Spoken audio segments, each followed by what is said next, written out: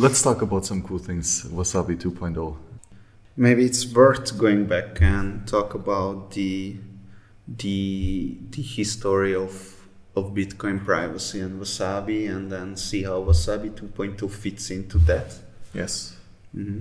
So I think one thing to mention, right, just even before Bitcoin, were digital cash systems like eCash, where you have a centralized trusted third party. And that trusted third party verifies the double spending of transactions, right? So you verify the history and make sure that the money is valid. And we can use clever cryptography tricks to make it in a way that the single trusted third party has very, very little information about the actual payments that's going on. And that's one of the attributes of Xiaomi and eCash. But the big downside, of course, it's centralized and there's a single point of failure, right? So you can shut it down. Even though you have perfect privacy as a user, the system as a whole is still suspect to being shut down. Mm-hmm. And it's not just shut down like a Bitcoin wallet company, but it's shut down like that money is over. That's the end of that money, right? Yes. Everyone lost their money because it's shut down. Yeah, exactly. So it's quite critical. And then I think the solution that Satoshi proposed with Bitcoin is to distribute some aspects of what such a money issuer does. Right? So we have on one, writing a list of new transactions. Right? And then second is verifying that list, right? So only writing valid transactions onto the list, in other words. And in Bitcoin, these are two different kind of archetypes that keep the system running. Right? We have miners who produce blocks, which are additions to the list of transactions that happened. And then miners and then full nodes verify if any block is correct and according to their own rules. And this means anyone can start mining, anyone can start writing new transactions to the block. And therefore, if any one person gets shut down and is being stopped from mining, well, there's still others. Right? So we have that. The censorship of writing transactions is done. But then, of course, the big problem of what is actually valid. Right? Here, again, every user as a merchant verifies every transaction that ever happened. And this way we get to a consensus, right, where everyone agrees on the same outcome of who has how much money. But the problem here is everyone needs to verify everything, and therefore a lot of people know a lot of information. And it might be a bit counterintuitive of how to reduce the amount of knowledge that these verifiers actually have. And since this is such a radically new system, I think Satoshi did a lot of things right, but just a lot of the nuances of how to privately verify something like this were just too early. Yeah, just to recap that we started out with anonymous money has been invented a while ago, right? It's questionable how well those constructions worked, but the technology was there. But we needed the money that cannot be shut down, and that's when Satoshi came around. Unfortunately, he did it. It cannot be inflated and shut down, but unfortunately, he had to compromise on the privacy, and it wasn't an easy decision for Satoshi. Yeah. But anyway, so we have Bitcoin now. What can we tell about Bitcoin privacy? I think that privacy is the aspect to selectively reveal yourself to the world. And so we can go through what do you actually reveal when you receive Bitcoin and you send it. Right? So when you want to receive Bitcoin, basically you need to define a script, a condition that must be fulfilled for that coin to be spent again. Right? So usually this is just a public key and the private key to it. But this can be something much more complex with multisig and time logs and all other stuff. Right? But so basically, first you need to reveal your script, oftentimes your public key. And then the other is, how much Bitcoin do you want to get paid to onto this address? Right? So what's the amount of Satoshis that are protected by this address script? And once you know how much money you want to receive, well, the money has to come from somewhere. Right? So there are some conditions that can be fulfilled here. Either you mine a new block, right? That's how you can get new units of coin, or you spend the money that someone else has given you before. Right? So whenever you spend Bitcoin, that means you must reveal where you got it before. Right? So there's this transaction history that is inherently linked in every Bitcoin transaction that you must reveal. Right? You cannot not reveal your Bitcoin transaction history. So that's how the blockchain works. And if we want to categorize the privacy of the blockchain privacy, then we would say that, hey, you have to protect the amounts and you have to protect the senders and the receivers. But there is another aspect to it, which is the network level privacy, right? And I think that's something that finally brings us to Wasabi here, because well, what's the problem with the network level privacy of like every single wallet except full nodes? They are leaking some kinds of information to some third party. There are a couple of exceptions, like Bitcoin Core, Join Market, all kinds of full node constructions, and also Breeze Wallet, because they are using client-side filtering, like Wasabi Wallet. So Wasabi Wallet, another exception. But and there is Chainkeys, which is a Wasabi fork. But other than that, every light wallet leaks your privacy in a very catastrophic manner. So to tie this into previously, right? So the Bitcoin system per se needs to function so that everyone verifies every transaction that happened in the history of Bitcoin. Right? Only then can you yourself be sure that the entire money supply is accurate, right? and not invalid.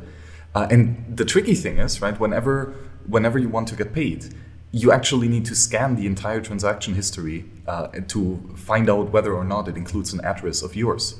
And now either you yourself download all the blocks, verify all the transactions, and then scan for your transaction history.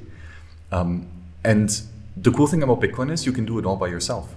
Right? That's the really beautiful thing. You can verify how much money you've received without needing to trust anyone else. However, running a Bitcoin full node is quite resource intensive, right? A lot of CPU, a lot of storage, but that can be pruned, and especially a lot of bandwidth as well, right? So this is just heavy software, and not everyone can or wants to run that software. So what do? You just go to someone else who is running a full node and basically give him your addresses and tell him, hey, how much money is on that address? And that other block explorer might respond with nothing, you're poor, 0 sats.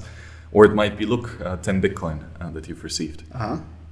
So I guess there is a question there that, we talk about things, but where the store comes to the picture here, because that's important. And Tor doesn't really come into the picture that, hey, if a wallet is using Tor, then it's not leaking your privacy. It's more important to use Tor. Tor is an anonymity network. It's more important to use Tor properly, and by that I mean properly as a wallet developer has to use Tor properly, not the wallet users. They should not even know that Tor is there. I mean, they should know, but that's all, right? Yeah, and there's a lot of nuances here because, well, if you use the ClearNet, you have a rather static public identity, right? Your IP address, and that is linked to every query that you make, right? And so, in one example, right, when you ask someone else how much money is on this address, you can, if you have 2 addresses, you connect with your ClearNet IP address to that other person, he will know that this IP address wanted to know about the first address. And then 5 hours later, you come back and you give him the second address. Now he still sees, oh, that's the same IP address, right? The identity has not changed. So your pseudonymous identity of IP address is long-lived in reputation, and therefore a lot of actions can be attributed to it. And now where Tor comes into the play is with Tor, your ClearNet IP address does not directly connect to the destination, in our case, the block explorer, right? But you connect to a couple other nodes first, and you route your message through. And so there's a large Tor network, and you can build different routes through the network from you to the destination. And therefore, any one route that you use protects your IP address. Right? So your static identity is protected when you make different queries. And that means that you can now just, whenever you ask information from someone, you create a new Tor identity, build a new route through the Tor network to reach your destination.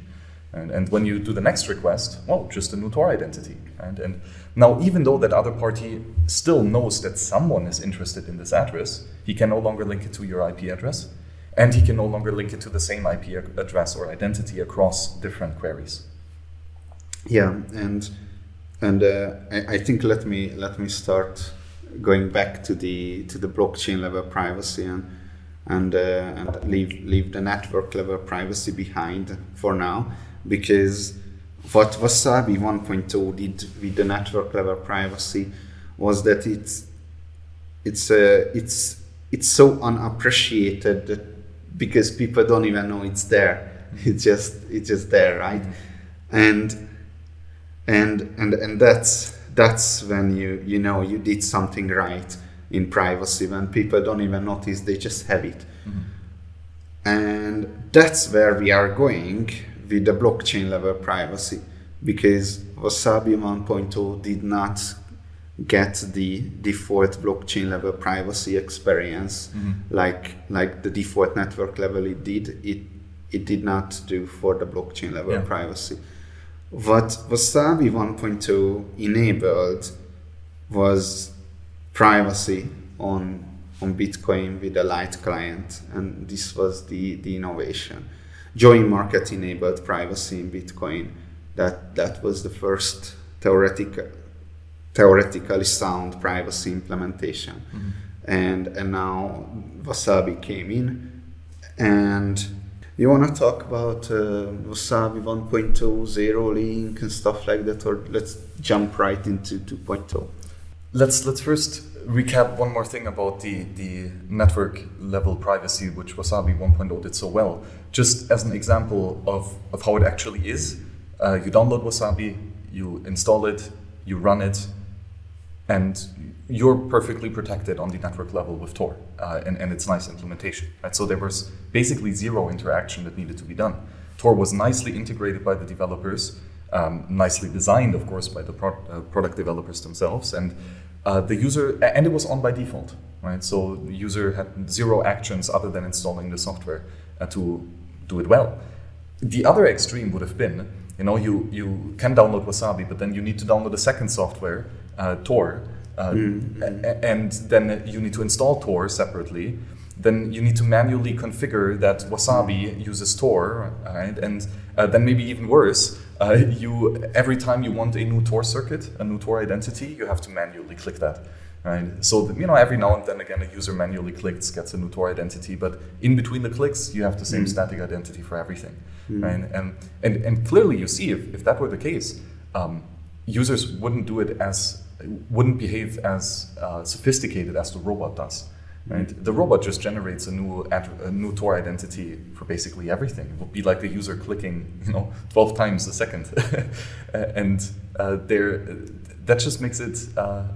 It's good that something like this is well thought through by the protocol developers, well implemented by the software developers, and then well configured with the right private actions done by default, so that the user doesn't have to worry about a lot of the complex things, and there's way less reasons or surprises that could have happened when he shoots himself in the foot. And may I say that's exactly what we are going for with Wasabi 2.0, because privacy should be just there, right? And we shouldn't have to do all kinds of ceremonies on the user interface that makes it happen. So it's not that easy task as someone would think. Probably no one thinks it right now about coin joins, but Tor integration and client-side filtering and these kind of things, probably a lot of people think that these are like so easy because it was done so well, but It's not. Tor is unreliable. You have to catch impossible exceptions and handle them differently and hack around all kinds of network issues. So it's that's why it's difficult to find an application that works properly over Tor, like Wasabi or Tor browser. And even Wasabi doesn't work properly yet, in the sense that there's just a lot of cases where Tor doesn't run, or you sometimes need to restart, or it's just super slow. I do think it's our problem as developers. We notice it but I don't think the normal user ever encounters, maybe 1% of them with Wasabi. I don't think they encounter Tor issues. And to be fair, this is one of the things that we improved a lot during the 1.0 lifecycle, right? We had a solid Tor implementation with the 1.0 initial release. But now if you compare it with 1.1.13 or where we're at, it's just mountains ahead and way superior in many forms. So it got a lot more stable. And I think just in general, right, this was kind of our maybe philosophy with 1.0. We had something that was pretty great in a lot of regards, and we can improve it marginally, some little tweaks. We can make Tor more reliant. We could, for example, load multiple wallets. Small improvements to the wallet architecture itself, and that sustained us with 2 or 3 years of development time, just to marginally improve the software step by step.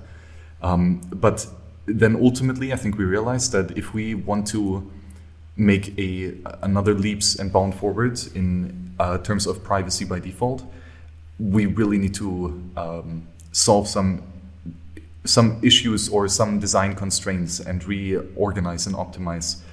And that was the Wasabi 2.0 process. It's somewhat of a reimagining a Bitcoin wallet from scratch.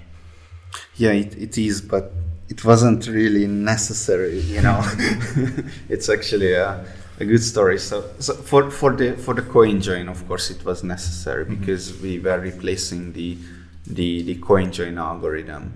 We started the research in 2019, and then we looked through every single privacy technologies has been created for Bitcoin, and then we figured out what we can do the best, and we did it, and now we are here.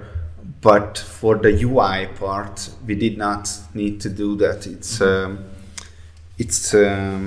There are other things in the background, because we have an interesting, unique advantage regarding user experience and UI development, because we have a number of maintainers of the UI framework that Wasabi is using, right? No software can even dream of having a single maintainer of the UI framework that they are using, but we do. And that's something, but that also comes with responsibility. The name of the UI framework is Avalonia, and the responsibility is that we have to actually build the best UI because Wasabi is the golden child of Avalonia. It's what's showcasing the power of the Avalonia framework. So the UI people came to us that they would like to rewrite the Wasabi 1.0 UI from the bottom up because they wanna showcase Avalonia, and that's how the UI refactoring started. Yeah, but it wasn't strictly necessary. But I think still, nevertheless, it was a good thing because we had this kind of feature creep with the 1.0 UI as well. Right? It started out pretty simple, pretty clean and nice. But then as more and more features got added, mainly because I requested them, so sorry about that. But it just got... I implemented them, so it's not only your fault. but yes, it just got cluttered, I think, and we could have gone even more down that road, turn it into somewhat like almost like a coding developing environment, buttons everywhere, like GIMP, can do everything and all the things, but takes a long time to get used to it. Once you get used to it, you can fly through like a wizard, right? But the first initial user experience is just horrible. And even ongoingly, just a lot of things that could be nicer. Well, either we, could continue some marginal refactoring here and there, remove some UI concepts, replace them in the old framework. Mm-hmm. But ultimately, what you get when you refactor something from scratch is that you can make a lot of the decisions again, and you can be more ruthless in cutting things out. Mm-hmm. I think, because you need to build everything from scratch. So only build the stuff that's good, and the things that we know that don't work from the past, we don't need to inherit those mistakes. Yeah, exactly. So there is a lot to talk about the UI on the CoinJoin, but maybe I think the entire CoinJoin UX is one of the things that were really not as good as they could have been with Wasabi 1.0. Right, so network level privacy just works by default for everyone. Great, but how is that with blockchain level privacy? Right, so you download Wasabi, you install it. Wallet is empty, of course, and then you receive some Bitcoin into your wallet. Right, great. That was already one user interaction. Right, you needed to generate an address and get paid. Mm-hmm. But then what? Right? By default, nothing. There is a indicator in the coin list, with a red shield. And maybe this is 1.2. This is 1.0, yes. So, and maybe that looks scary, right? I don't know, but maybe the red shield is supposed to be there. Right? So the user doesn't really know what to do. He might have a slight indication that there is a problem because there's a red shield, but he's not even sure what's the solution to that problem. Right? He needs to click on a complete different tab that's called CoinJoin. What is a CoinJoin? I don't know. Right? And why does that solve my solution with the shield? So there's a lot of guesswork that needs to be done of what's the problem and how can this tool help me solve the problem. And then sure, eventually you figure it out. Okay, I need to select that red coin and enqueue it and wait, and magic happens, right? So where of course the period of the CoinJoin itself, all the input registration phase, output registration phase, signing phase, all of this is magically happening in the background, right? Of course, there the user doesn't have to manually sign messages and stuff. But the act of choosing when to CoinJoin, which coins to CoinJoin, and things like this are all left up to the user. And those are very difficult choices that even people who know a whole bunch about Bitcoin might do wrong. Right?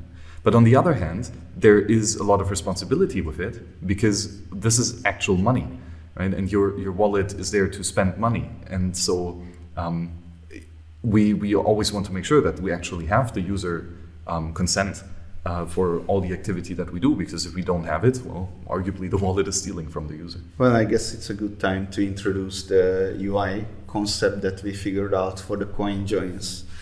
We started with the goal that we have to put the CoinJoins into the background, right? Because that's how privacy works. Preferably, users shouldn't even have to know that CoinJoins are happening, but the user has to know it because it's actually taking money away from them. So, but it doesn't have to be overly pushed into their faces. So, do we have something that is okay if we have it in the background and it doesn't really interfere with what we are doing, and that's the music, that's the background music. And what we figured is that CoinJoins are like background music, and the idea here is that everyone is familiar with the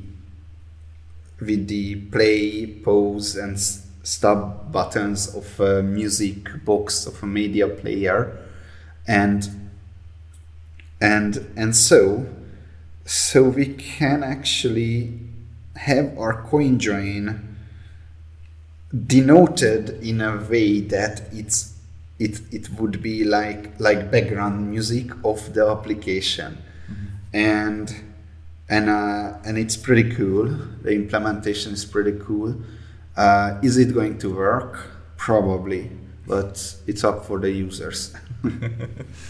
Yeah, this is, I think, where a lot of interesting ideas came in, because there are not that many wallets implementing CoinJoin things, and there's no really nice UI for or UX best practices for these types of things. This is recklessly new, and we are starting with a blank page, right? And that's difficult because there are so many options, and curating all those possible options into a couple good ones, and then improving those and finding a really nice metaphor that works for users to convey intuitively what's going on, without and why it's useful that it's going on, and without knowing much about the details, and that's difficult. Right, because you don't want to expose too much complexity, because that's just too confusing.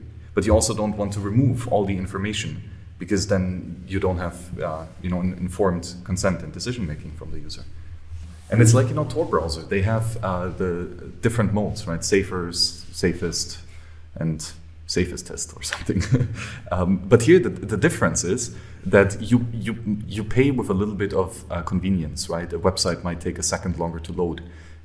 Maybe some images will be not loading, or JavaScript and whatnot.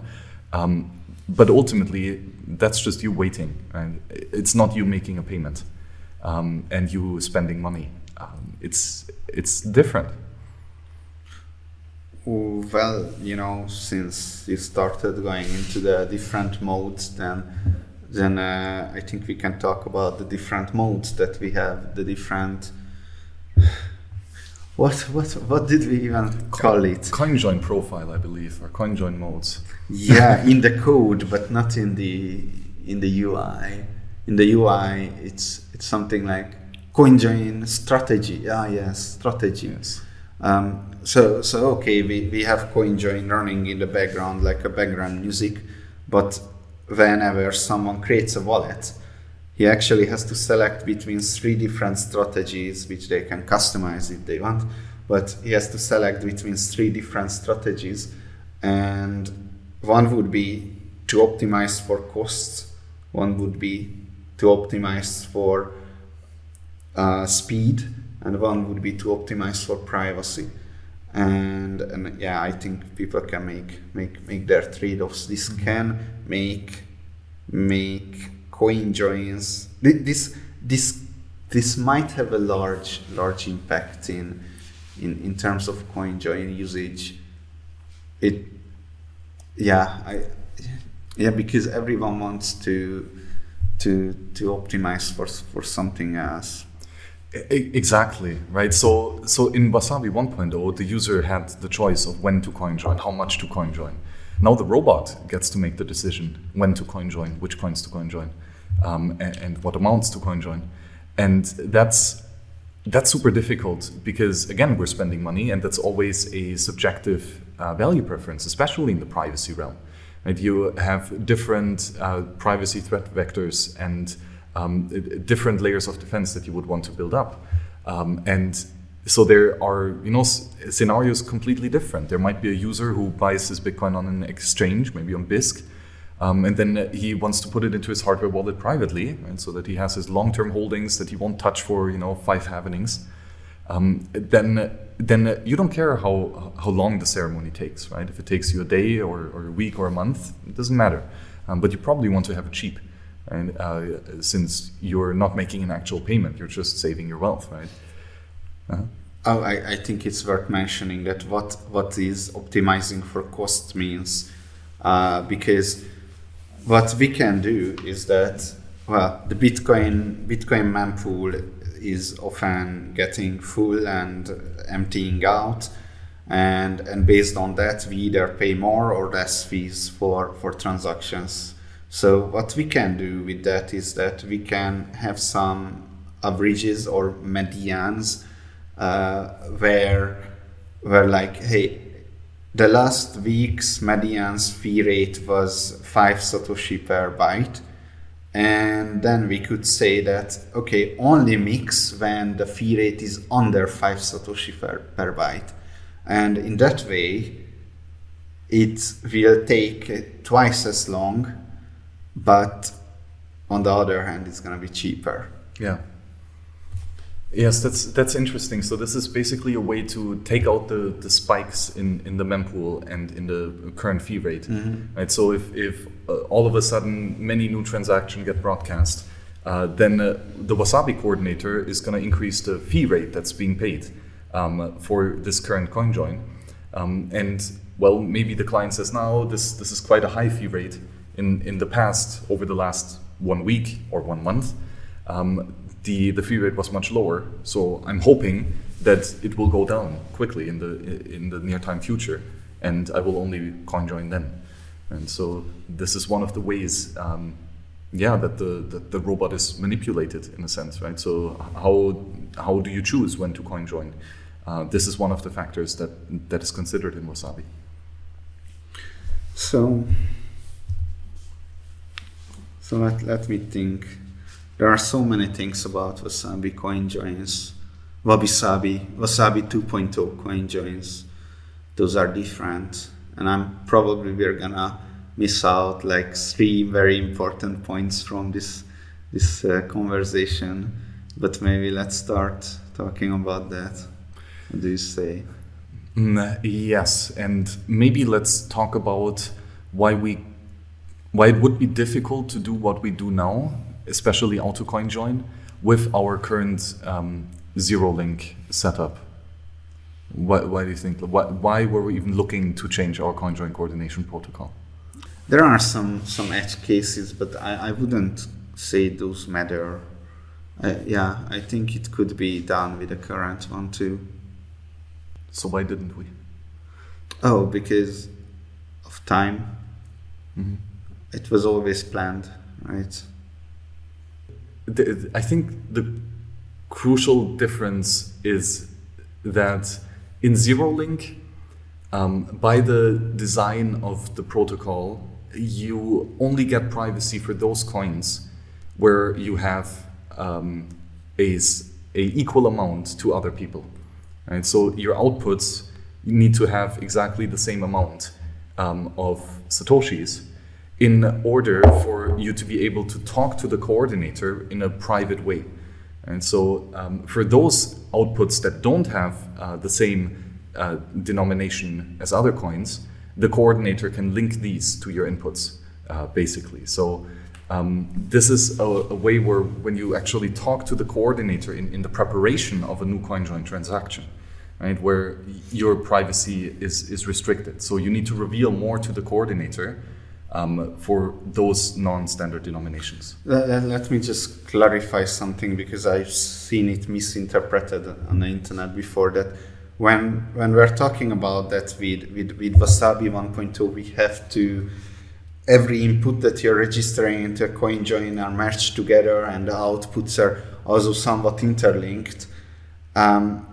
These are not privacy leaks in Wasabi 1.0. These are limitations on how you can organize your outputs in order to keep it private, right? So now we removed these limitations, and now we can do a lot more ways of organizing outputs. So that's the 2.0 research, basically, all about this.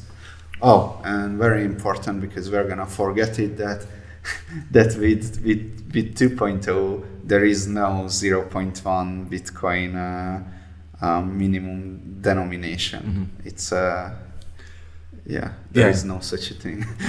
Finally. So there were a lot of things implicitly assumed in our original Wasabi 1.0 implementation, right? So we have the zero link coordination protocol, which means you are required to have standard denominations to get communicational privacy, but then there was also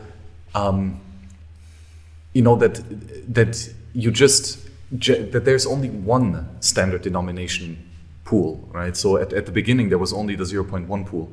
So if you put 1 Bitcoin in, you get 0.1 private and 0.9 not private. And so every user can only get one coin out of the standard denomination. And you cannot get multiples, right? So this means if you have a large amount of Bitcoin, it will take you a long time to break this down into actual private coins. And this is where that concept of the change came, right? And then later we tried to improve that by adding more denomination pools into the same coin join, so that people get more coins, not just the 0.1 plus change, but you get the 0.1 private coin, and then there's also 0.2 and or 0.4 and the 0.8 and so on. So that means that those who have more Bitcoin get more coins, but more of them are private, right? So a larger sum of your Satoshis is in more private coins. But here, another kind of implicit assumption was that everyone has to get the 0.1 coin, right? And only if you have more money can you get the 0.2 coin. And then only if you have more money can you get the 0.4. So there was no way to only get a single 0.8 coin. That wasn't possible in the way it was implemented. Again, that wasn't really a limitation in Zero-Link. Right? Yeah, it could have been implemented that way. Yes. Yeah. And well, what does that mean? If we decompose from the bottom up, right? So everyone gets the 0.1, and then whoever has more money gets the next one, and so on. That means that if you have a lot of money, you always have to get a 0.1 coin in every coin join transaction, right? And only then a 0.2. So you will get again more coins as otherwise, and for the which means more fees, right? Arguably, if you have more money, you're happier to pay a bit more in fees, but that's a not fitting assumption. And then if you are a small guy, right? If you have less than 0.1, you're just out of the picture, right? Because that was the minimum that every user had to have. So that just leaves you out if you only have 1 million sats. And then the other, but if you have more than 0.1, right, then you get a great amount of privacy. Because all the people who have small amounts of Bitcoin, 0.1 or 0.2, they are in your anonymity set of the 0.1. And those whales too, right? Someone coming in with 100 Bitcoin is still going to get a 0.1 output, so he's still benefiting you, right? So this just means we maximize the anonymity set for our smallest denomination, the 0.1, right? That's where we had up to 100 denominations, or 100 outputs. But for the larger values, it gets smaller and smaller and smaller, right? And this is quite inefficient, right? We create many outputs with small values and fewer outputs with larger values, right? So we consume more block space. That's more expensive. Yeah.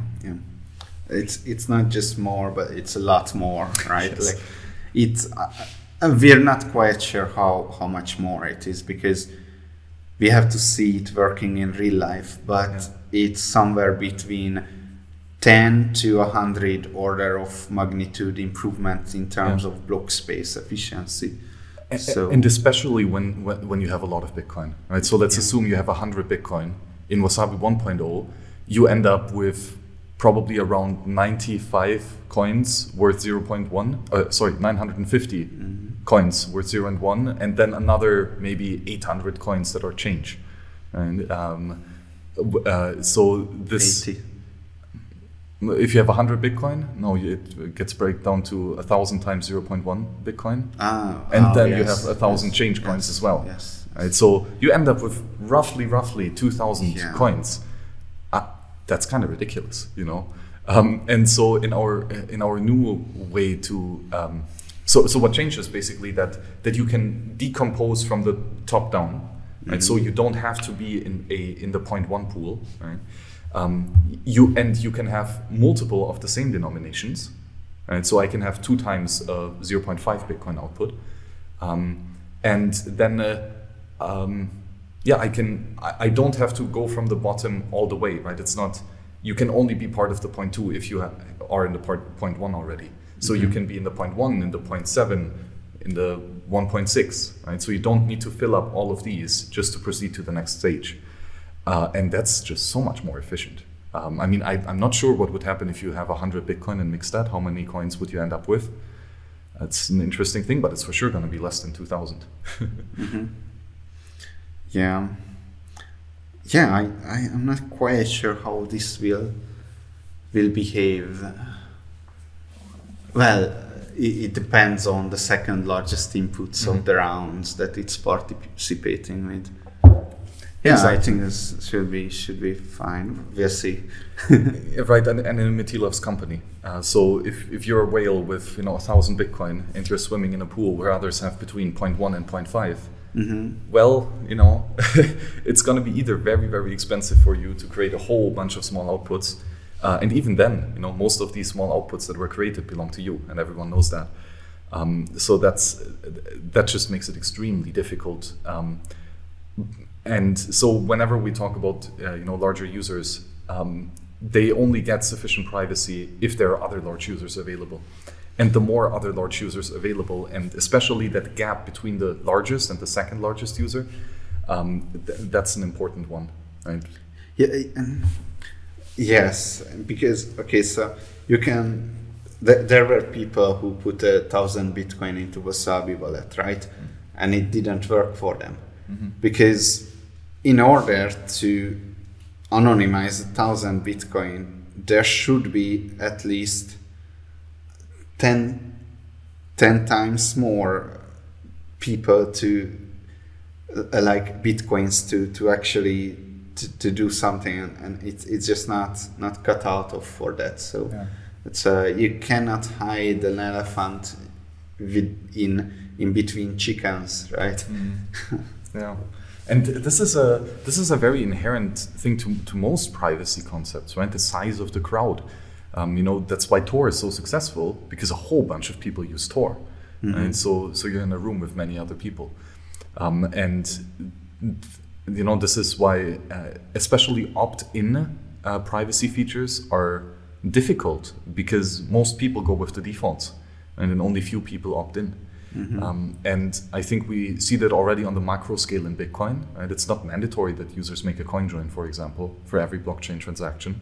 So it's an opt-in thing, and therefore we see the percentage of coin join transaction compared to non-coin join transactions, is dwindling. So quite a small. Do we see that? Or what? I mean, assuming we can fingerprint coin joins correctly, right, we can just see how much block space is used in coin join transactions versus how much block space is used in single user transactions. Okay.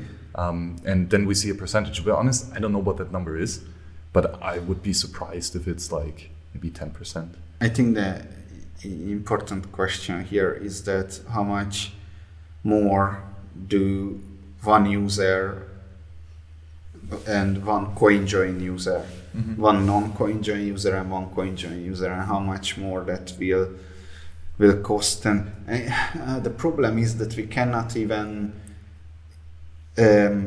measure it, because it depends on so many things: the network fees, the amounts being used. So it's not quite sure, but it's much smaller than Wasabi 1.0. Yeah.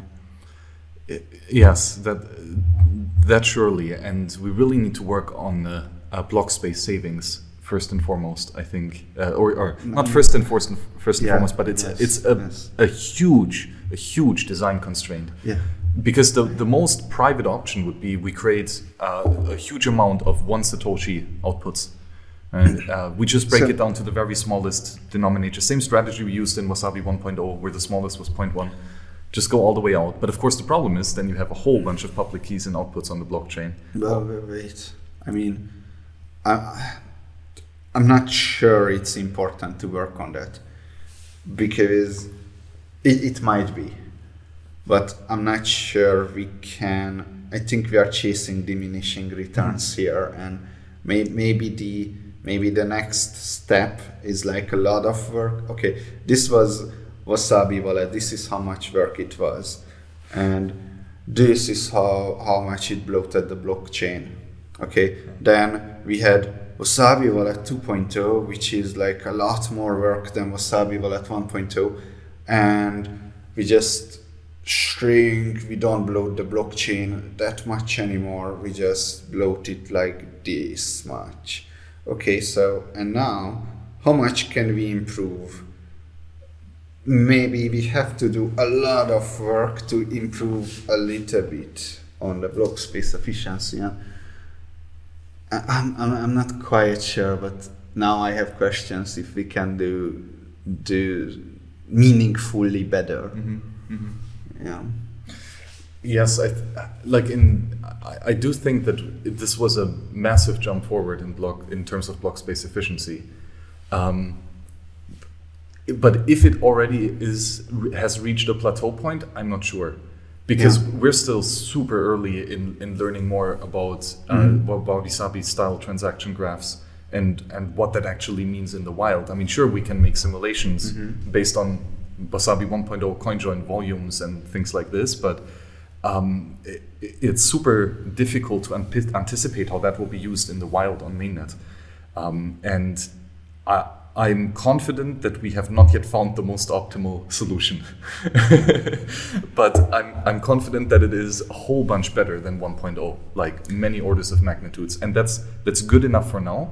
And I think now we are in the next stage of making small marginal improvements that do still sum up, because we're not yet at the plateau, right? We have a couple more years of work to do before we are at a point where it's such diminishing small returns. I probably would work on mobile wallet if but well, you know, the feature that we just talked about in the beginning about the cost saving to only save the better part of the week, I mean, that's quite creative, and I think there are like, I don't know, 5 more that kinds of tricks we can pull out, but yes, yeah. Anyway, I actually think, like, sure, we could reduce the general footprint of all Wasabi users in general. There's a lot of things that we can do like that, but I think it's gonna be more important and more meaningful of an impact is to fine-tune the experience for the individual user. Right? So because, you know, as we said earlier, they're so different user groups and they have different preferences, especially in terms of cost. You know, some are hardcore 1 sat per vbyte maximalists that will die on that hill, right? And while some, you know, are happy to overpay 10x on fees just for the shits and giggles. So I think to somehow fine-tune our auto-coin join behavior so that these... I think we already have that.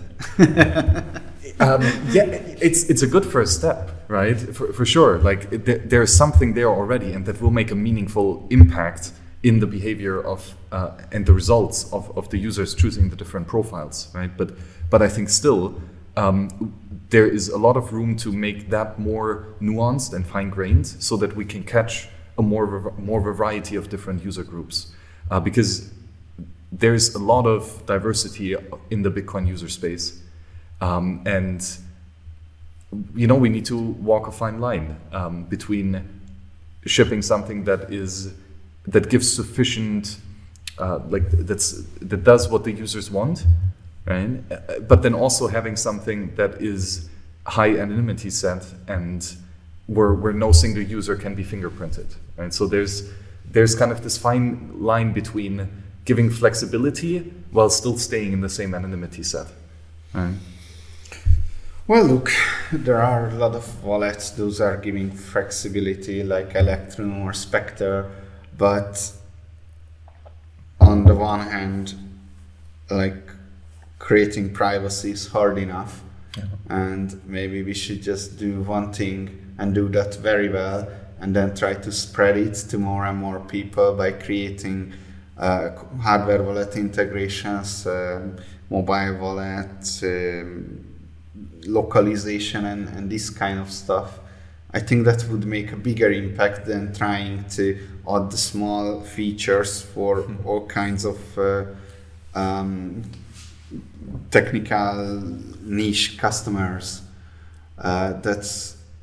So you caught me again trying to slip in those nasty features to bloat the whole UX.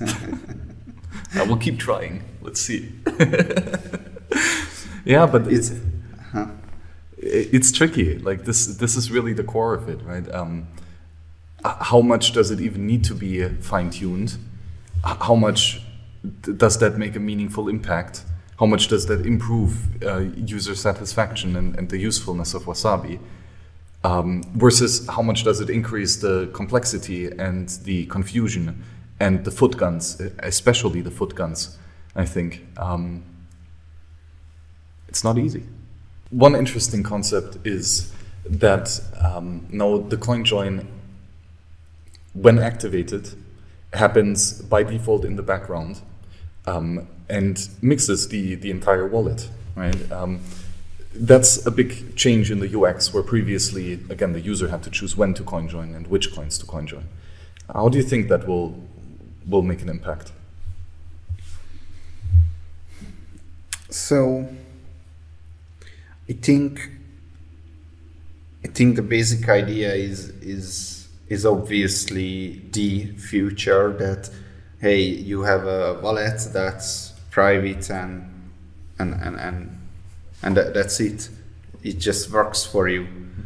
Now, it doesn't mix all the time, but and most of the times, right? It tries to figure out when you are not messing around with the wallet, like you're not on the stand tab, or after opening the wallet, it waits for a random amount to start the mixing, and when you click on close, then we are actually going to the background and we are doing the stuff in the background. So it's very smart, but yeah, generally that is obviously the future, right? If we don't have a money that we can just receive and send, and knowing that our privacy is taken care of, then we did not succeed. Mm-hmm. Yeah, no, I think so too. But just to highlight again, because it is the default, it needs to be very efficient, right? Because of the cost that the default use of the software will bring, right? But if we can design a CoinJoin experience that is efficient enough to not be outrageously expensive in terms of block space, then hopefully more and more users will be happy with that behavior, right? And this is just, again, one of the, or I guess the most crucial part why we went so hard after block space efficiency in the Wasabi research, was because if we make it the default, we need to make it reasonably efficient. Yeah, exactly. It's a good point. And I really wonder then also what that does for the total anonymity set size, right? And the total number of users coin joining. Because, whereas previously there was a stark difference between... we will never know. That's the other thing. Yes. Because we don't know how many users are participating. There are no concept of user anymore in Wasabi. It's only inputs and outputs, and no one has any idea how many people are participating in that. So yeah, we will never know. It's funny, even when looking at one of those small coin joins on testnet, it's like, so I know I was a part of that run. I think someone else, but maybe a third, maybe a fourth. Yeah. Is it maybe 11 people? I don't know. It's fun, Yeah, right. Auto coin join and how that affects liquidity, because again, previously we had Wasabi users who just loved the default Tor integration, right? The block filtering, the coin selection, all of these things, and these people might not even have done coin joins much, right? And then those people who do coin joins might not even do their entire wallet, right? Or might only once a month or something activate coin join, and this just means that we have more available users online currently than that are registered in CoinJoin, right? So not everyone is registered in CoinJoin or even interested in CoinJoin or checking what the rates are and stuff like this. Whereas with 2.0, of course, you can turn off the auto CoinJoin functionality, but when you do turn it on, the wallet just stays open and continuously checks for opportune rounds happening at the coordinator. And just when you start Wasabi, you will be looking to participate in coin joins most of the time. And that's just different, and I think this will have such a big impact on liquidity too, right? Because as soon as people are online, they're more ready to coin join. And this will hopefully lead not just to higher anonymity set sizes, but arguably more importantly to a faster coin join ceremony per se, right? Whereas in the very beginning of Wasabi 1.0, a coin join every 2 weeks, then eventually a coin join a day, and now we're at a coin join an hour. Well, if we implement something like auto coin join and now more of the online users become active in the coin join liquidity pool, that just, I think, will hopefully mean that we can have a coin join every 10 minutes, 5 minutes, maybe if it goes crazy, a coin join every minute. And how does that change the user experience, right? Whereas previously, again, if you had like 10 Bitcoin, you needed to wait a week or something, or even longer, right, to get sufficient privacy. Yeah. All of a sudden now, you still have a large amount, but it's done in, half an hour. Hopefully. Half an hour. Yeah.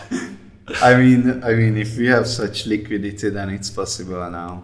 I think it's one thing we should notice, because it comes up a lot, that auto coin join for the users who already have Wasabi wallets, there is no auto coin join. They can turn it on, but by default, it's not going to auto coin join, right?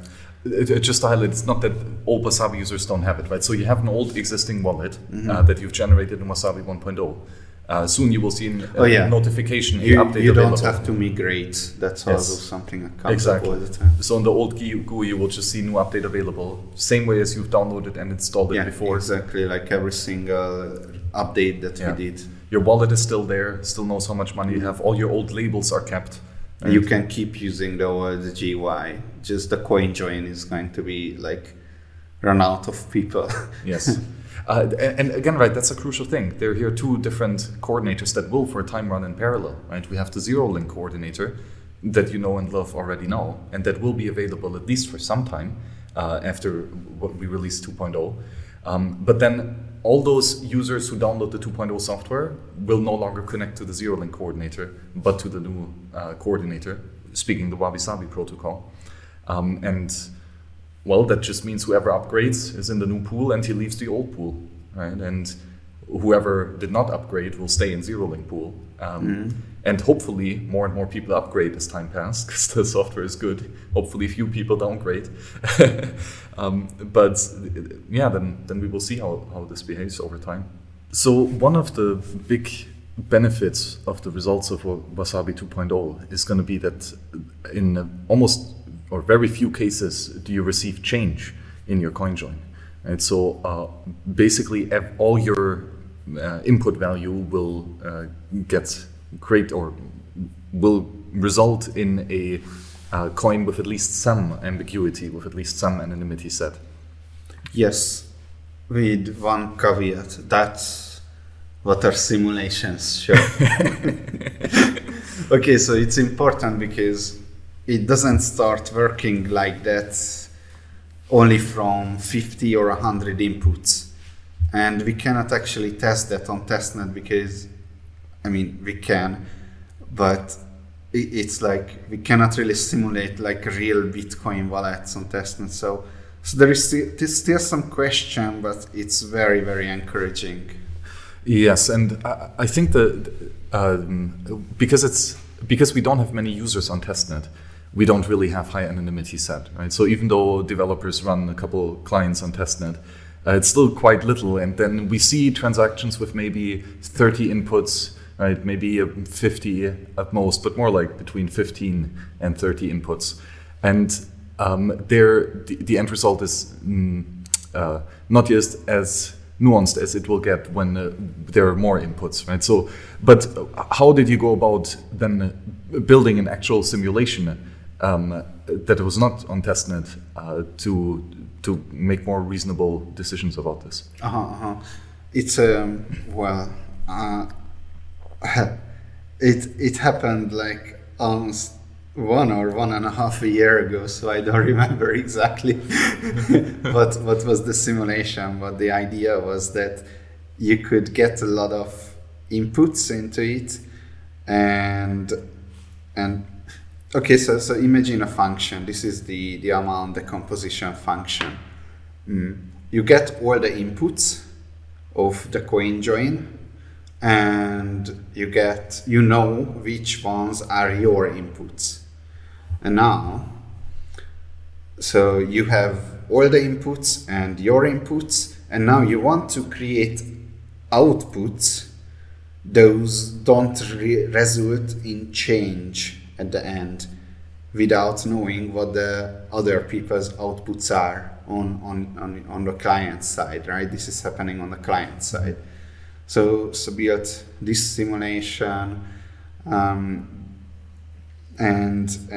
did some coin join analyzer technique, and I had a big console output, and based on the technique we started then changing the algorithm, the coin join algorithm. We started out with Wasabi 1.2, and we figured, okay, so how can we make the results of our simulation better than the result was for Wasabi 1.2? And we made one change. One of the major change that we did, that with Wasabi 1.2 we have powers of 2 denominations. So because it's like 01, 02, 04, 08, and 1.6 Bitcoin, those are the denominations in Wasabi 1.2.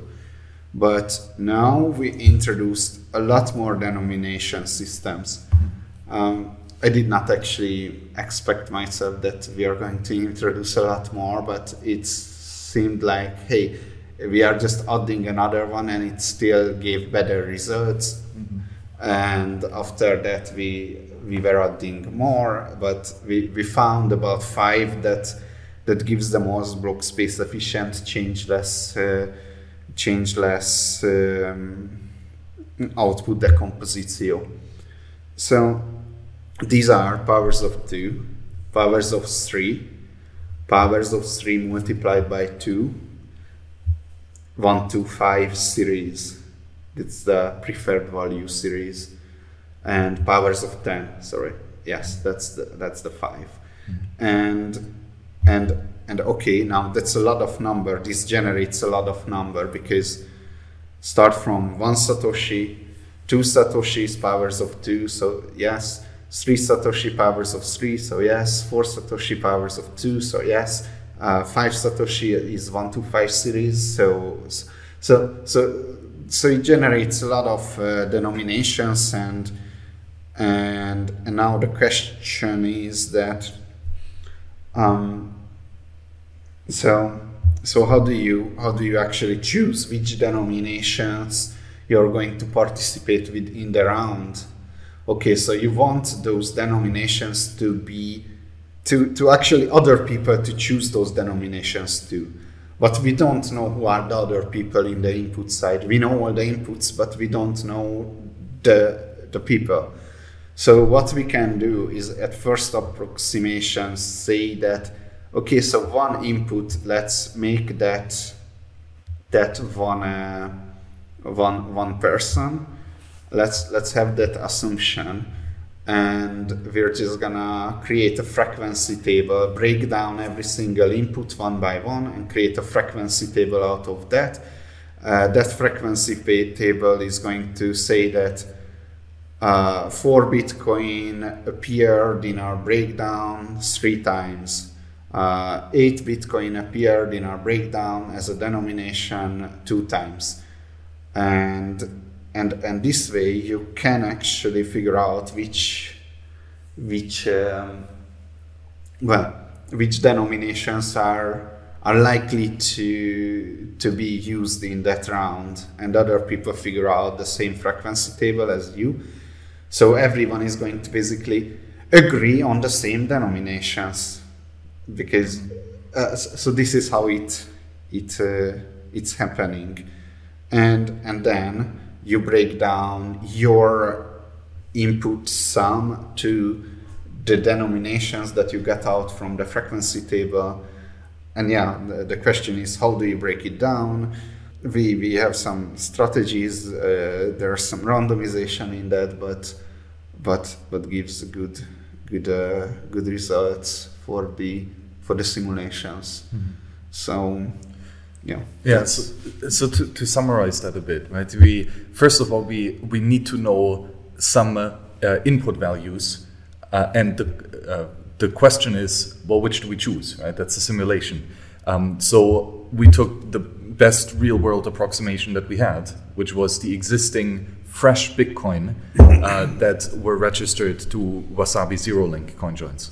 And so fresh Bitcoin are those Bitcoin that have not previously been in a CoinJoin, right? And they were then spent on the input side of a CoinJoin transaction. So these are hopefully reasonable values that we can expect to see in the future too, because it was just real people depositing money into their Wasabi wallets, right? So maybe people deposited because they knew there was the 0.1 denomination, so maybe there's some ambiguity here that will change, but roughly that's reasonable, right? And then we choose randomly some of those inputs or input values, because here in the simulation we just care about values, right? This is about amount organization or amount decomposition, right? So this is purely numbers, right? So we take the numbers of Satoshis of those randomly selected inputs, and these are the current coins that are registered in the current round of CoinJoin in our simulation, and now we. The problem, though, is not even the coordinator knows which user controls which inputs, right? Contrarily to Zero-Link.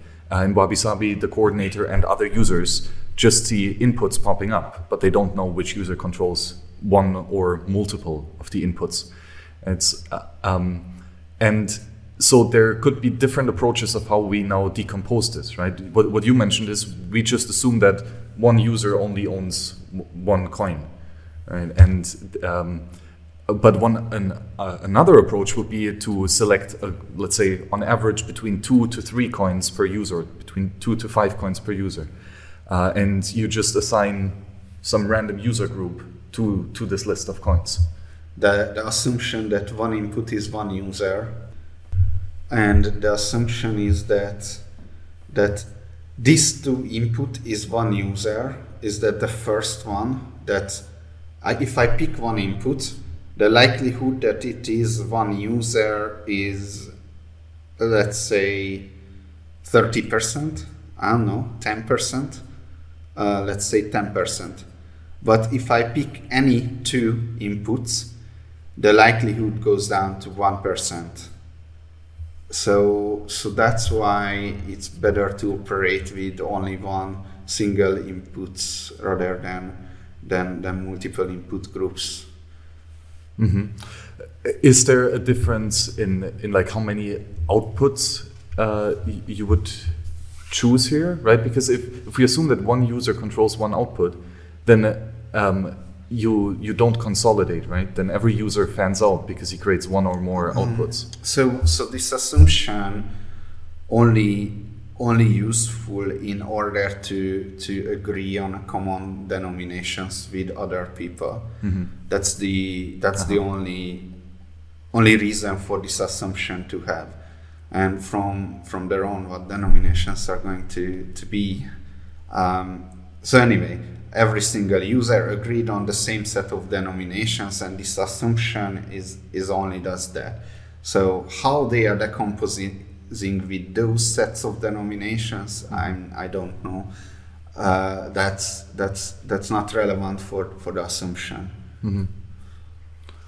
I see. Okay, and then so this frequency table, if you have the same list of inputs and you have the same method of decomposing them, right? So every coin by itself and no groups, then everyone results in the same frequency table, mm-hmm. right? Of how many output coins show up if you would decompose those input coins. Mm-hmm. Mm-hmm.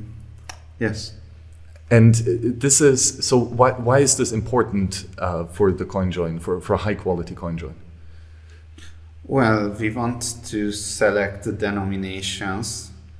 Those are gonna result in the least number of outputs to be created.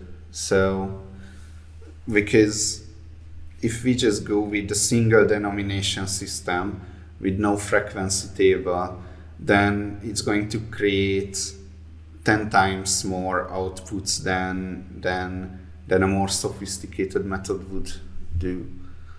Just as a thought exercise, the best possible mix is the largest common divisor.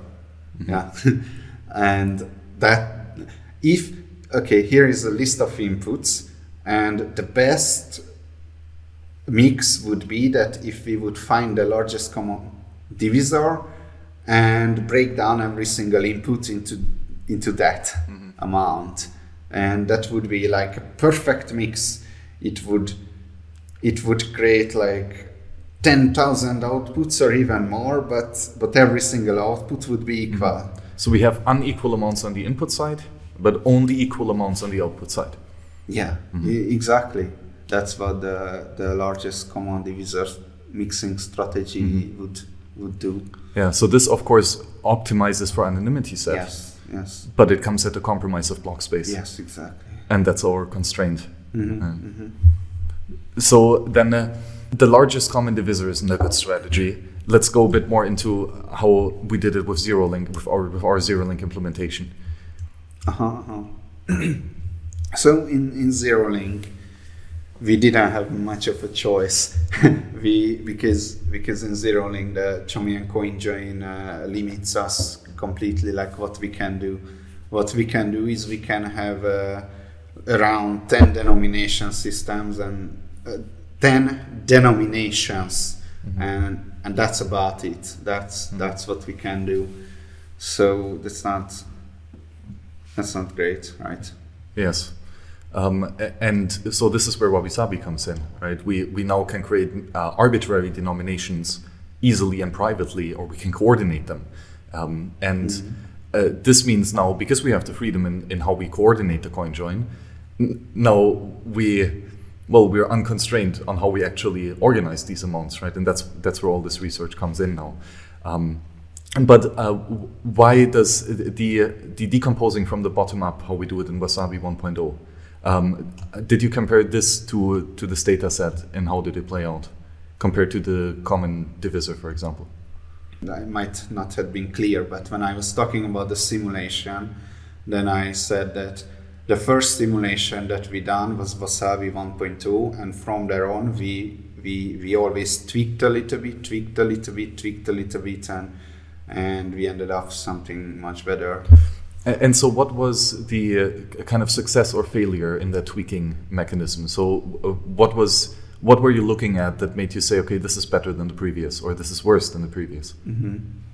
So, what was the result? Okay, so very often when you make a tweak, you can see the inflation of outputs. And then you can just say, okay, then that's not a good tweak. Yeah. Tweak the other direction, something. So here, what you mean with fan out or explosion of output set is that, let's say you have maybe 100 inputs, and all of a sudden you have 500 outputs. Right? If you do that frequently, and you remix, right? Because then you have 5 coin joins, each 100 in the second round, and then that explodes by a factor of 5. Right? That gets exponential really quick. So if we would have a decomposition mechanism that always inflates or always increases fewer inputs into more outputs, that would get way too expensive very quickly. Oh, I just wanted to say that the inflation of the outputs, that's a trivial example, but there are two, I think, more exciting examples here, which is regarding privacy. So first, because these are simulations, we are able to create an anonymity metric and basically score the whole mix, that how well it did, in how much anonymity it delivered. Yes. So and that is because in the simulation we can just assign randomly that this user controls these coins and these output addresses, and because we control all users, because this is on rec test, we can do what we want, right? And we actually see exactly which user got which coins, and the siblings in that denomination who belong to them, or which users belong to them, and how many different users are there actually. So this is interesting from the point of view that then you would think that, hey, okay, so there is only two variables here: the cost, how expensive it is to do it, and the anonymity metric, how much anonymity you deliver, right? You could just optimize for that. And then I created a metric that calculates the cost into it, and then I realized that it cannot be done without knowing the network fees. But never mind. That's one of the things we were looking at. That, hey, okay, so how does the cost go up in terms of number of outputs, and how does the anonymity to go up? Mm-hmm. So there is a third variable which also has to do with anonymity, and that is the minimum anonymity gained in a single coin join. So basically how many changes that coin join generate.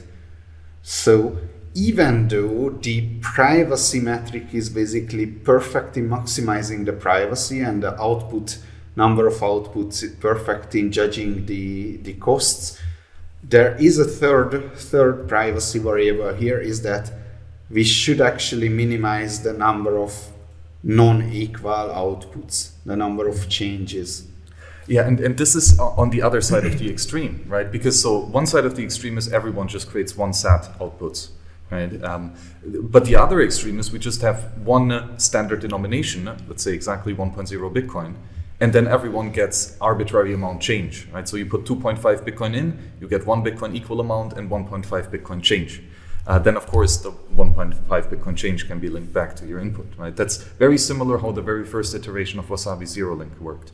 Right? Just one standard denomination and the rest is change. Mm-hmm. But the cool thing is this reduces the number of outputs greatly, because you have at most 2 outputs, right? Your equal amount and your change.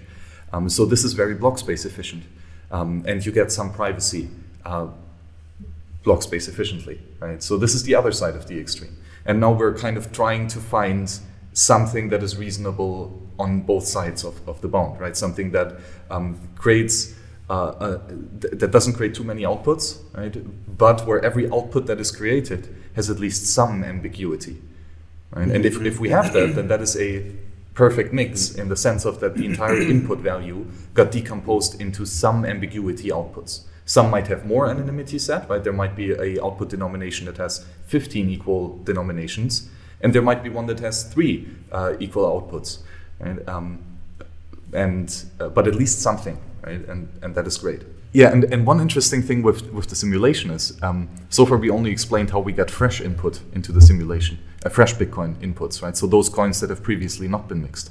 But with any CoinJoin implementation, there are remixes, right? So you're gonna spend in the output of a CoinJoin transaction as the input of a new CoinJoin transaction, right? You remix your coins. How did that get introduced into the simulation?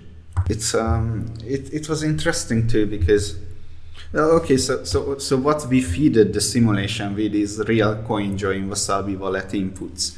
Those have never been mixed before, so that's in real world the most real numbers that we are going to get. So we are not doing random numbers. We actually collected a sample and used that. Okay, so we were getting X number of inputs out of that sample randomly, and then the simulation does one mix, and then takes the results of the first mix, 30% of them, and gets new inputs from the fresh inputs, fresh Bitcoin inputs. Yeah, from the sample, and puts them together, and it's 30% because we measured that in Wasabi 1.0. The dumplings was measuring it, that it's 30% the remixing percentage. So we took 30% of together and did a mix, and now the result is what we are examining. Mm-hmm. So we basically do 2 mixes, to simulate remixes.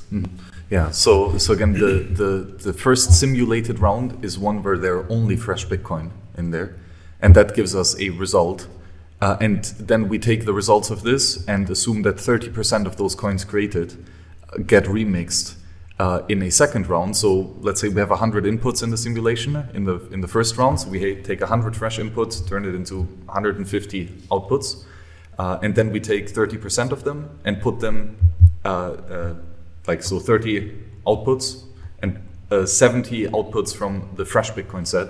And we see how that round behaves. And then the second round is what we actually analyze. Right? So the analyzation is then, 30% remix rate, which is roughly accurate. But again, it might very much change in Wasabi 2.0, especially considering autocoin join and this behavior. So that's why it's a simulation and not real world. Exactly, and that's why it's still so very exciting now. But so what's the cool thing when we have all of a sudden coin join standard denominations on the input side as well? What happens? If we have only coin join standard denominations on the input side, that means we are actually starting to mix on the inputs too, not only on the outputs. And that might also mean that there are a lot more subsets of possible transactions. So there could be a lot more interpretations of that coin join.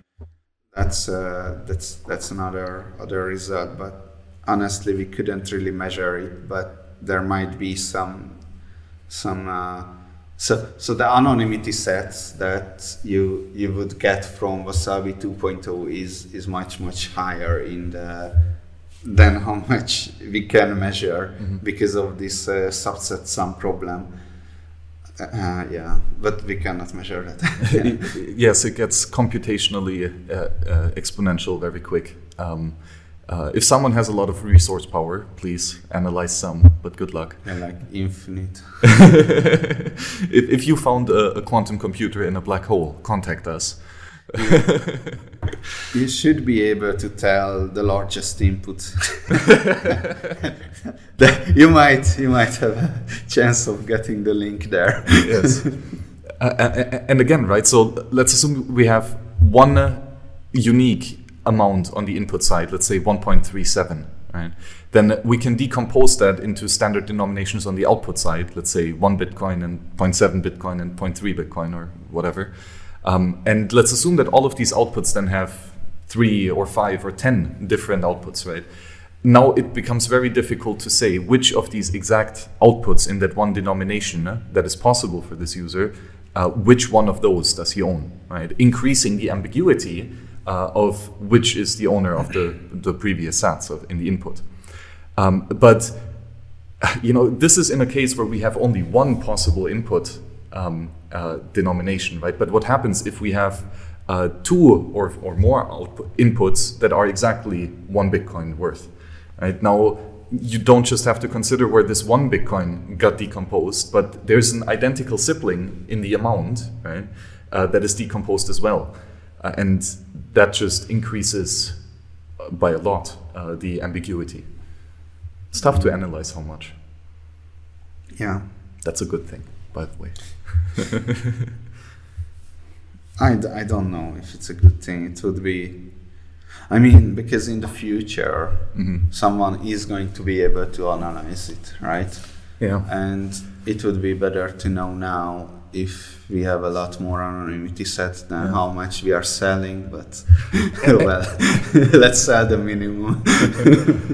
And this is interesting. This is very similar to something like RSA cryptography that depends a lot on key length, right? So if you have a very short RSA key, it is computationally feasible to crack that. It wasn't 30 years ago because computers were shit back then.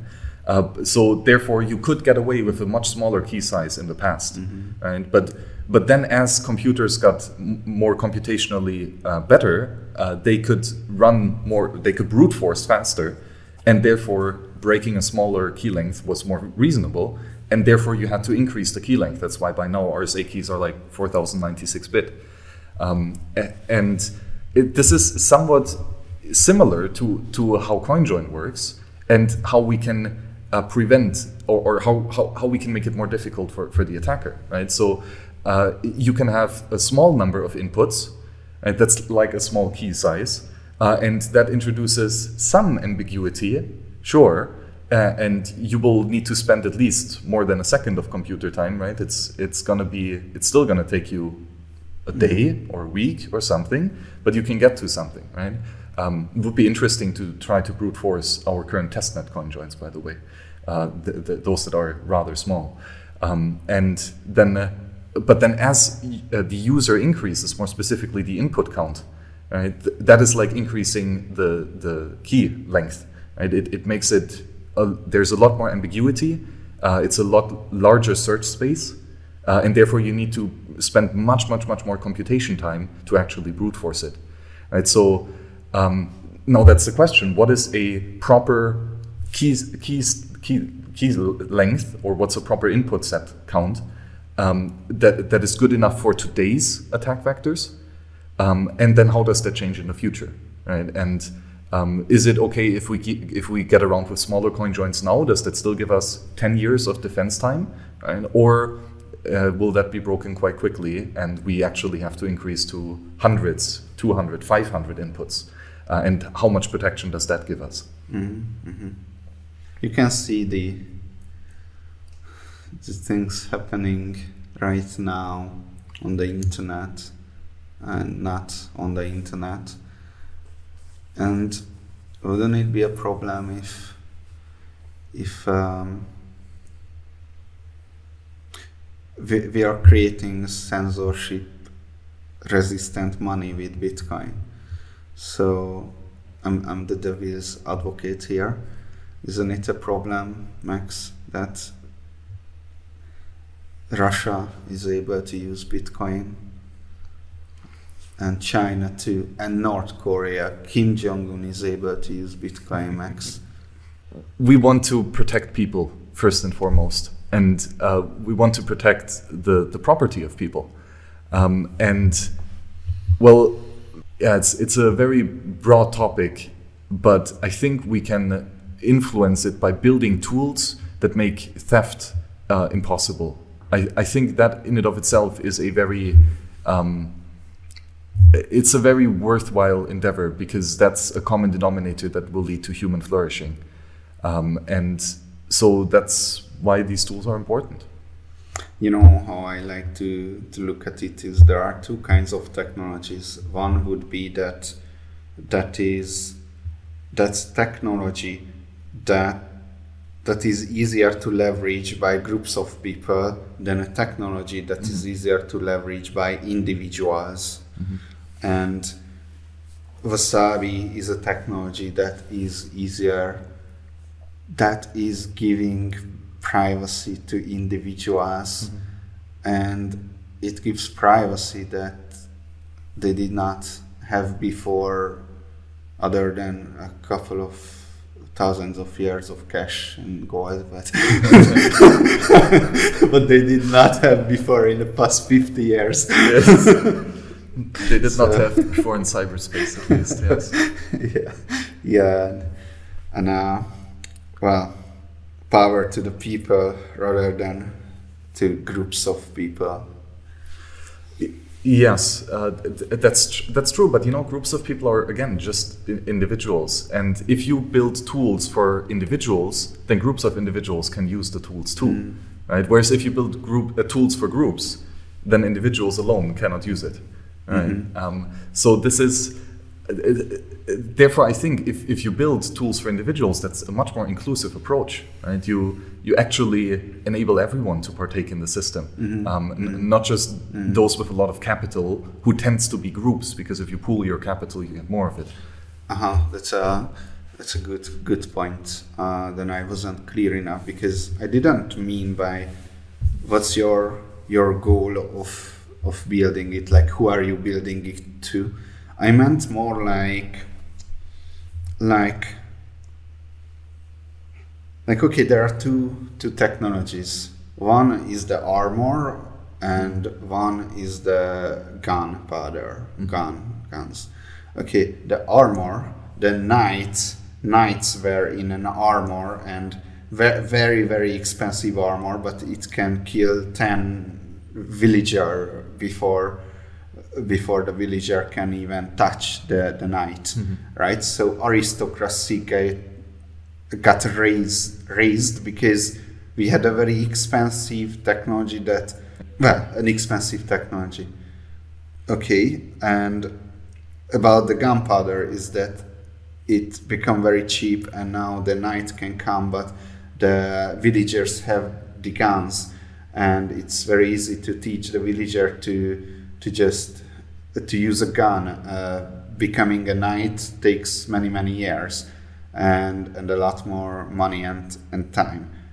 And there's some interesting nuance here, right? Because what armor did, proper full plate armor, improved defense, but at a very high cost, right?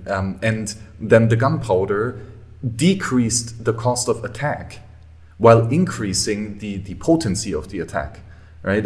Or in other words, it decreased the defense that was so expensive, right? Because the steel cannot stop a bullet, right? So the technology got cheaper, the technology of attack got cheaper. It's interesting. And it got better, so that the previous defense that was already very expensive was insufficient.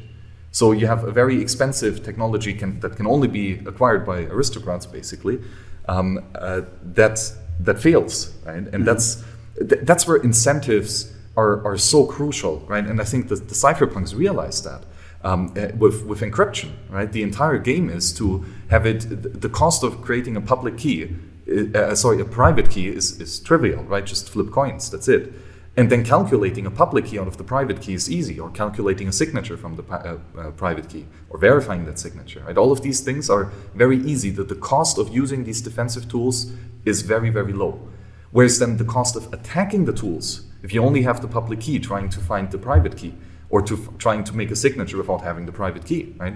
Sure, it's possible, if you have a quantum computer in a black hole, maybe, but it's extremely expensive, right? So the cost of defense got way reduced, whereas the cost of attack the cost of an attack sufficiently good to overcome the defenses increased exponentially too, right? And that's the ethos of the cypherpunks, and that's also the core ethos of Bitcoin and Wasabi.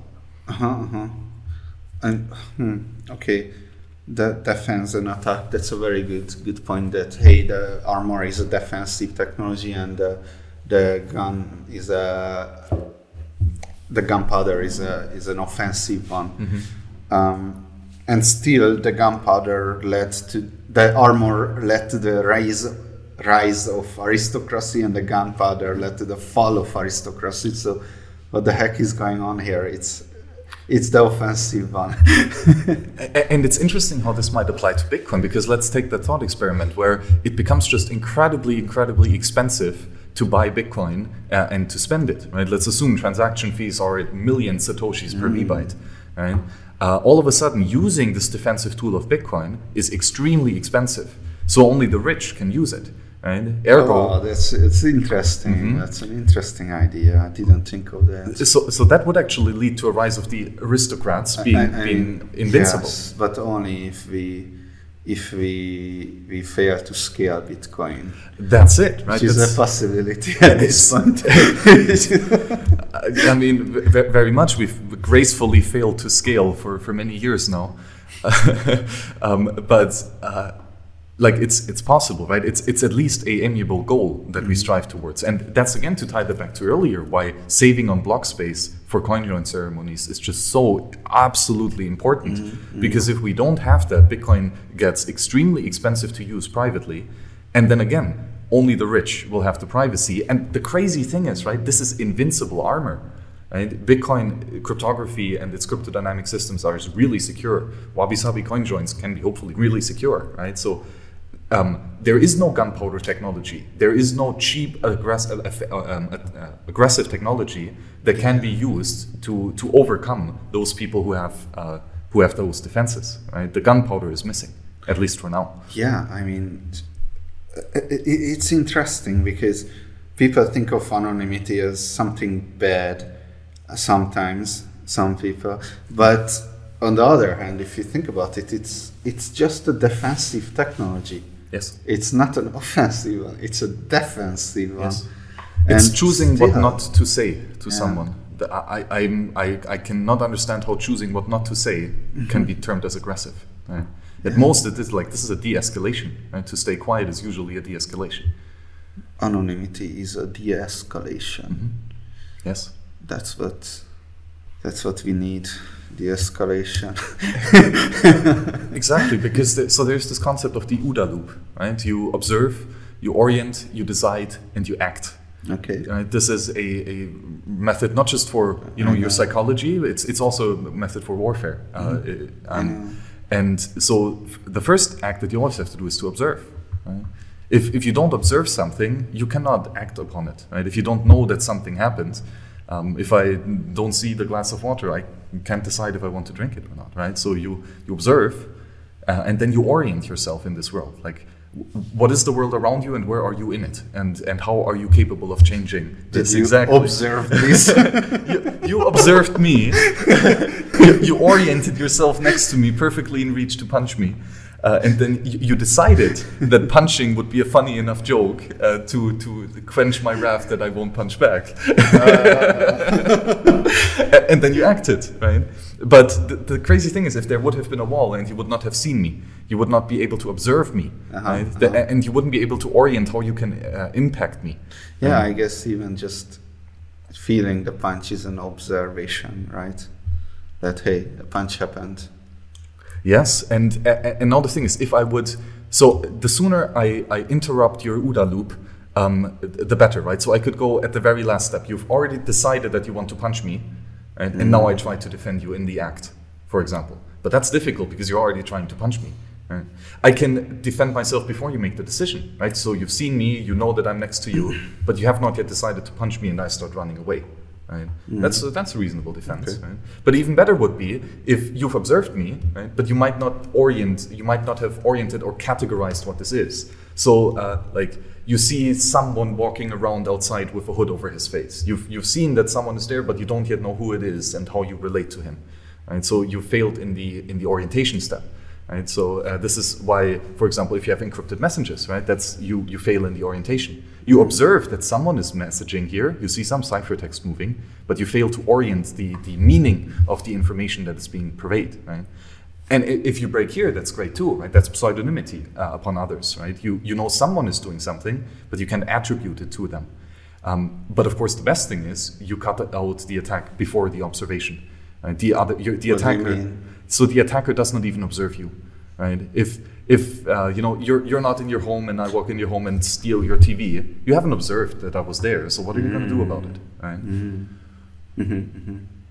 Yeah. Or in other words, if someone is living out in the woods, how are you going to tax him? You don't even know that he lives there, right? Yeah. And here again, this is why anonymity and privacy is such a cheap technology, because it de-escalates at the most earliest convenience, right? It's not running away from someone who is already trying to punch you. That's expensive and risky. That's super risky, right? If you can hide the crazy person from the crazy person so that he doesn't even see you, right? That's way cheaper and way less risky. Wow, okay. So I'm learning today. Nice. Yeah, it's basically anonymity is a prevention of conflict. Mm-hmm. It's like the last thing that you can have a conflict while observing something towards a coin join, but you get into the coin join and your conflict is gone. You can't do anything about that anymore. So that's perfect de-escalation of the situation. Yes. So, or in other words, a coin join reduces the liability of holding money with a transaction history. right? Because holding money with a transaction history is a liability, because someone has observed you and someone can attribute certain actions to this transaction of yours, right? So therefore, if we would have a way to remove that attribution of who owns what, and where do you spend it to, right? We step into the OODA loop much earlier. All of a sudden, you no longer know who's paying whom, and then you don't know who is the richest, right, and whom it's profitable to steal from. Okay. Well, wanna wrap it up? See you on the next one.